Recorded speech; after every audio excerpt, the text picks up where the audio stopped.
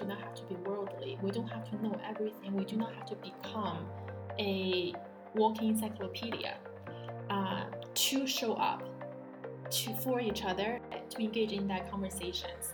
We show up to be worldly. We show up to educate ourselves. We show up to know a little more. Hi friends! Welcome to your Bestie Abroad podcast. I'm your host, Tie Yun. I'm an 11-year expat from Beijing, living in the US, working on my PhD on Latin America. I am your bestie abroad who empowers you to flourish beyond the F1 or H1B and instead human better to belong authentically. I want to normalize the neglected isolation, transition, and identity evolution as a shared human experience, so that border is only where our expansion begins and the bonds never end. Whether you're an international student who just began your adventure, a seasoned expatriate seeking alignment while in transit, or someone who's ready to evoke fulfillment from within. By pressing play, you are listening to your bestie abroad, and we walk each other home. Hello, besties. Greetings from Bogota, Colombia. How are you guys doing? I hope you're all wrapping up July on a high note and starting to embody that Leo season May character energy. I'm so excited to return to another fire season. As a fire sign myself, I'm an Aries. I always love that inspiration and momentum during fire seasons. So funny story. I am actually it's not so usual for me to record this episode so last minute. So right now it is Wednesday evening. More exactly, it is 10:30 p.m. So usually my pods go out at 5:55 a.m. Thursdays. Yes, I'm a big believer in angel numbers, and I love fives. Somehow I just almost forgot to record it. So I'm just gonna go with the flow and just share what I've learned in this past 5 days. I am in Bogota. It really has been a very fun experience beyond returning to a city that I really feel home, other than my hometown Beijing. It's been a very needed, energetic shift to really expand my zone of courage and also my zone of genius. Very usual for customs officers there to ask you for a few dollars in exchange for a smooth pass at customs, but you do not have to worry about this in Colombia. It's very formal and just very clean cut process. So it's just so funny that every single time that I land in Bogota, I usually will have this immigration officer, and this person they usually just are curious about my background. So especially after seeing my Chinese passport, they just want to confirm. So they asked me, they don't know English, like, where are you from? So I said, soy China, I'm Chinese. And this immigration officer said, konnichiwa. This is the second or third time this happened to me in Colombia. So konnichiwa is, it's hello in Japanese. And to greet each other in Mandarin is ni hao or ni hao ma. So I just thought it was just a funny moment. I really didn't take any offense from this interaction. Because I was there. I knew his intent. I knew the context. He was genuinely trying to make me feel welcomed. And it was an innocent mistake. And I really just trust that he just didn't know what was the correct way. Or maybe he just thought that konnichiwa was hello in Chinese. So on my way out, I kind of just made a TikTok video really quickly just to share this little humorous moment. And it ended up being like a minor viral video. Like for me, it's a very tiny account. I started it with my TikTok maybe 2 or 3 weeks ago. And it got, I think now, almost like 14,000 views on that. And just lots of discussions happened. And so in discussions, there are a few schools or groups of comments that I got. One is very, very kind Colombian, sincerely apologizing for this incident. They were apologizing for the ignorance. They were apologizing that, I'm so sorry this happened to you. It is on us. I'm so sorry that, in Colombia, we don't really talk as much about East Asian countries. So I think from this school, what it made me think of really is the difference between now knowing versus ignorance. For me, I think not knowing really is not a fault. And like this world has more than 200 countries and so many languages and dialects. It really is impossible for us to match the country to their native and official languages, and also just to be so familiar and comfortable with saying them with strangers. So I think not knowing itself really is not a sin or a fault.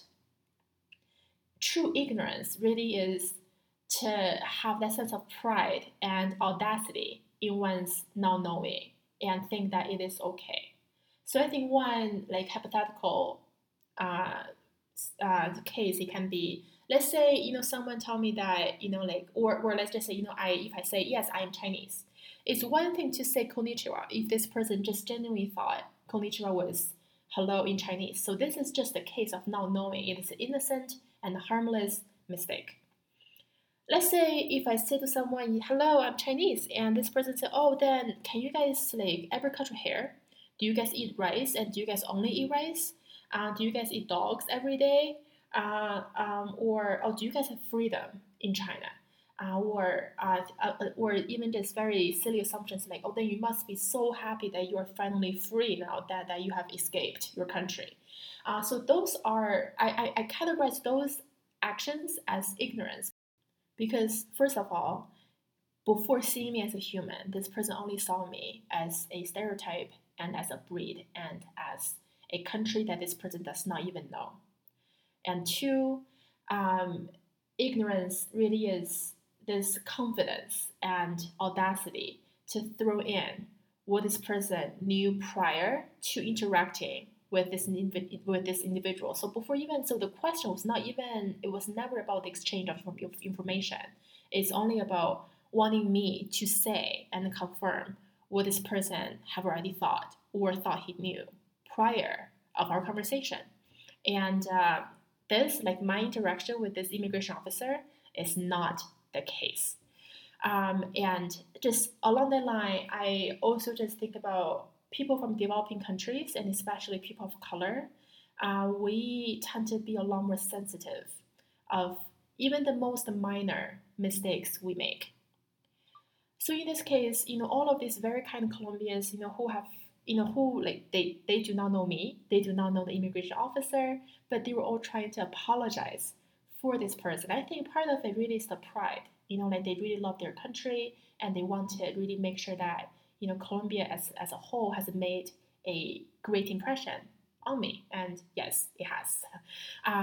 But another part really is I think people from developing countries are quite used to criticisms from developed countries and also just Europeans and North Americans.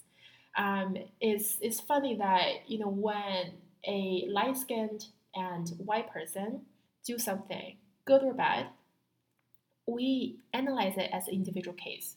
But when a person of color, especially a person of color from developing countries, the most minor difference or sometimes a very harmless mistake somehow is a blanket statement, and this person becomes the spokesperson for the entire race and the entire continent. If one Asian person felt shy or just didn't want to talk to you, somehow all Asians are timid. If one Latina um, made a very honest argument with you, then all Latinas are just rude and they're just crazy. And the same goes to Africans and just other races.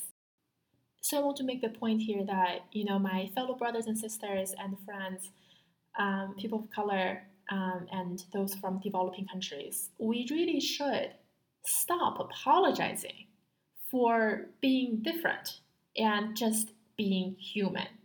There is a double standards applying to developed versus developing countries, and also individuals with lighter and darker shades of skins.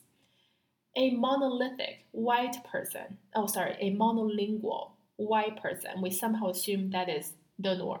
So every time when we hear a white individual being able to speak a second language, we praise that person. We applaud that effort. Somehow this person is the new Marco Polo. This person is so worldly. But when it applies to individuals from developing countries who do not have English as their first language and who are people of color, we are often judged by our accent. Chinese accent is not attractive. Spanish accent, especially Spanish accent from Latin America, there's a very important distinction there. Spanish from Spain versus Spanish from Latin America. And Spanish accent from Latin America somehow is just being dumb. But that Spanish accent from Spain, oh, it's so romantic, so sexy. So I think that double standards kind of really conditions us to feel a lot more sensitive towards criticisms because we have received them so much and so often, almost on a daily basis. And it comes with the criticism, there comes to our habits of apologizing for things that are really not our fault. I remember my taxi driver who picked me up from the airport to the hotel. On the road, he was just keep apologizing about the traffic in Bogota. But I mean, like every single city, every single major city, especially cities that's so populated and vibrant as Bogota, of course, there's gonna be cars because people keep going on their lives every single day.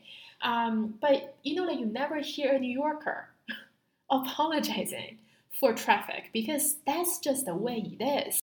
So my point is being human, not knowing things, and making some very innocent and minor mistakes. That's just being human. And again, you know, friends from developing countries and my fellow people of color, just really let's start from ourselves and just stop apologizing for us being human.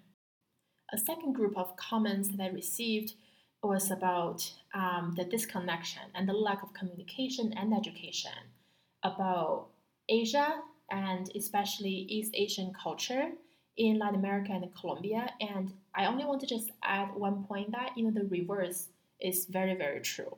So, personal story. So, I was born in Beijing. I went to public schools in Beijing for 17 years.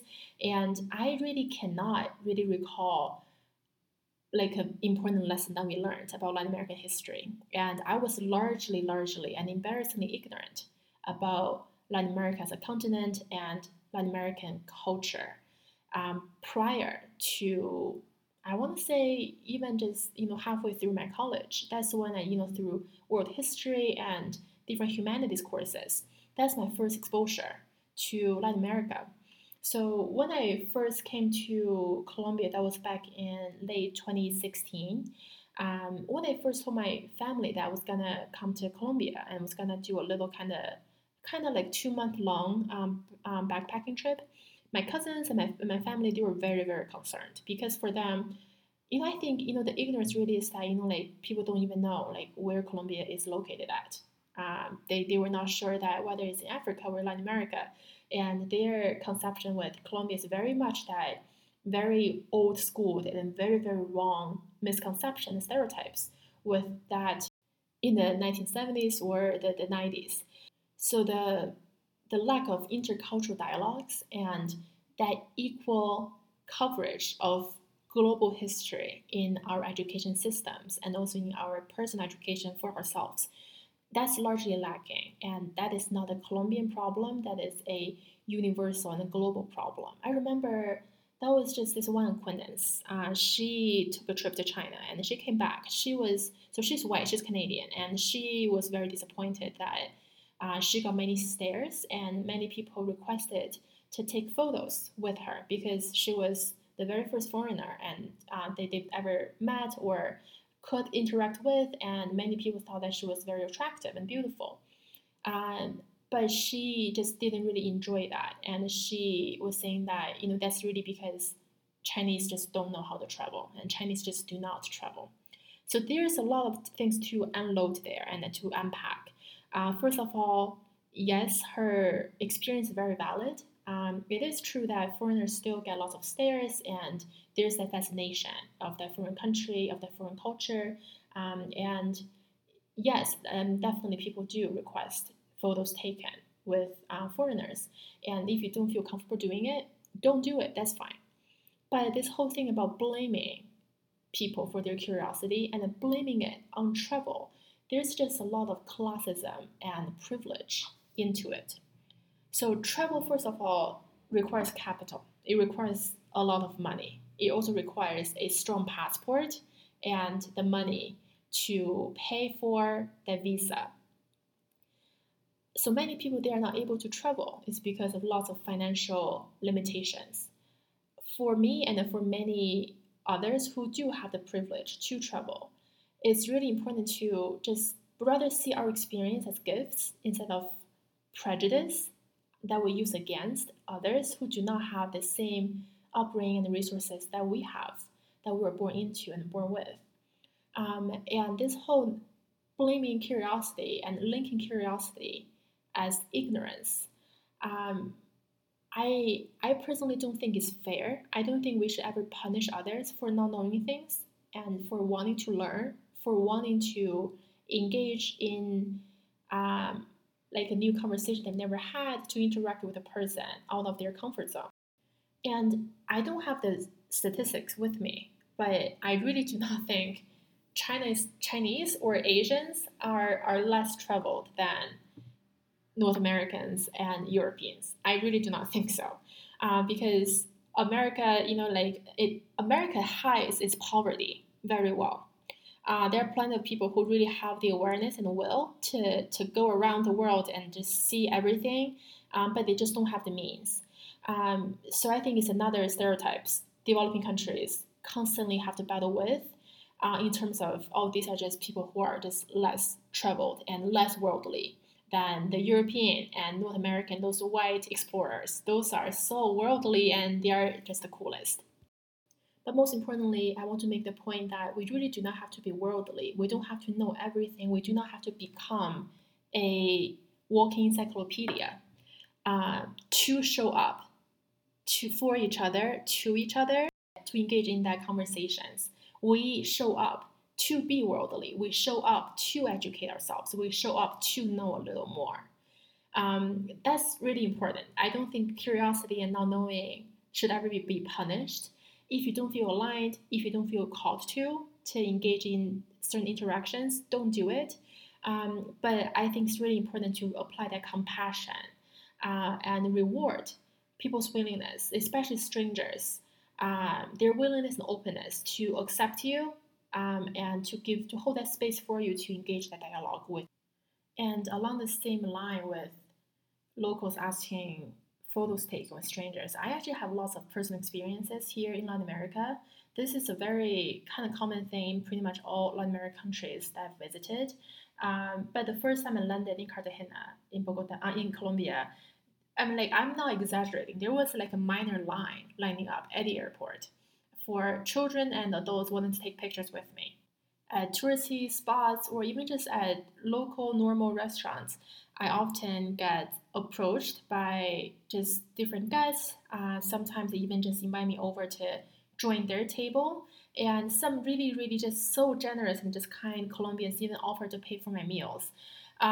So all of this, so I do experience that kind of stare, but I wouldn't even call that a stare. I would say that more like a gaze, a very fascination gaze, who are just people are just curious to see, because in my experience, I think this year coming back, I definitely see a lot more East Asians in Bogota.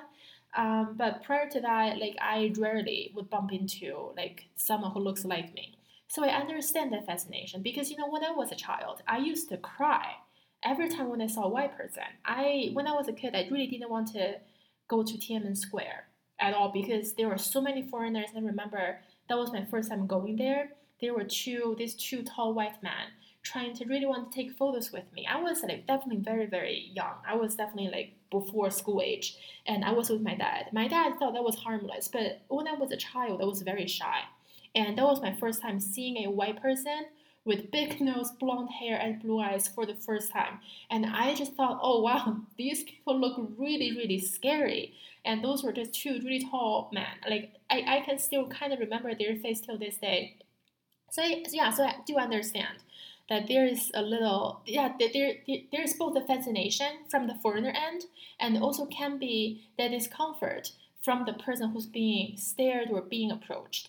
But in my experience is that I think most people from developing countries, they really do ask, especially, or at least just if you just go by the current case in Colombia, they do ask for permission, and it's always a very friendly conversation. They just really just want to know who I am. I think yesterday I went to the botanical garden here in Bogota, and there was this just heavy rain, and so I was just waiting for the rain to pass with this really large elementary school trip. There's this really large group.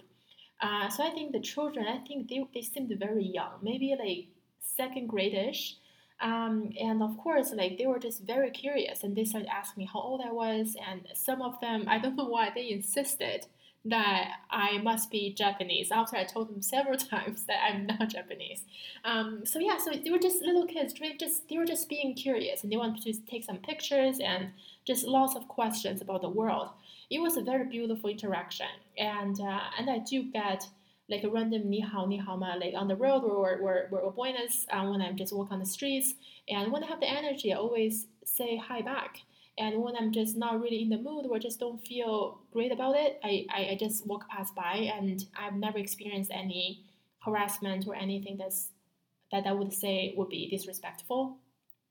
It is a different case, like as a native Beijing myself, I do recognize that mainland China has a lot to do and has a lot to improve in terms of respecting visitors.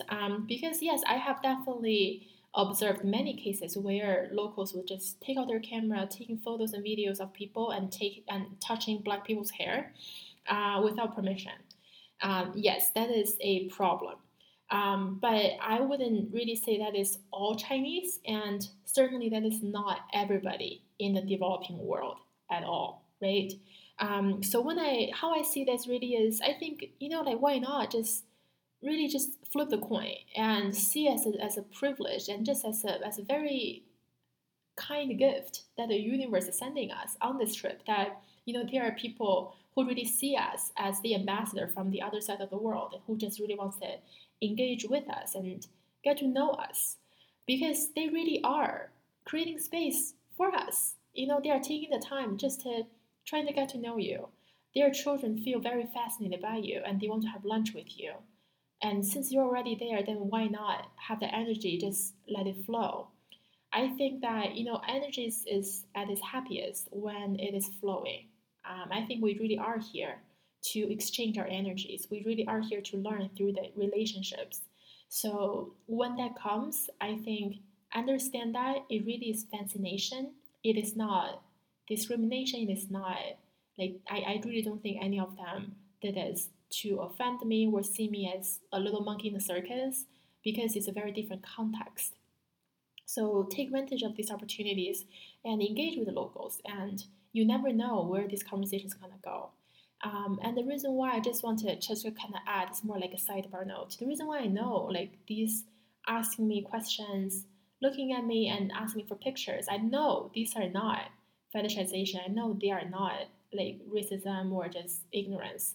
It's because I have experienced real racism that just has no room for argument.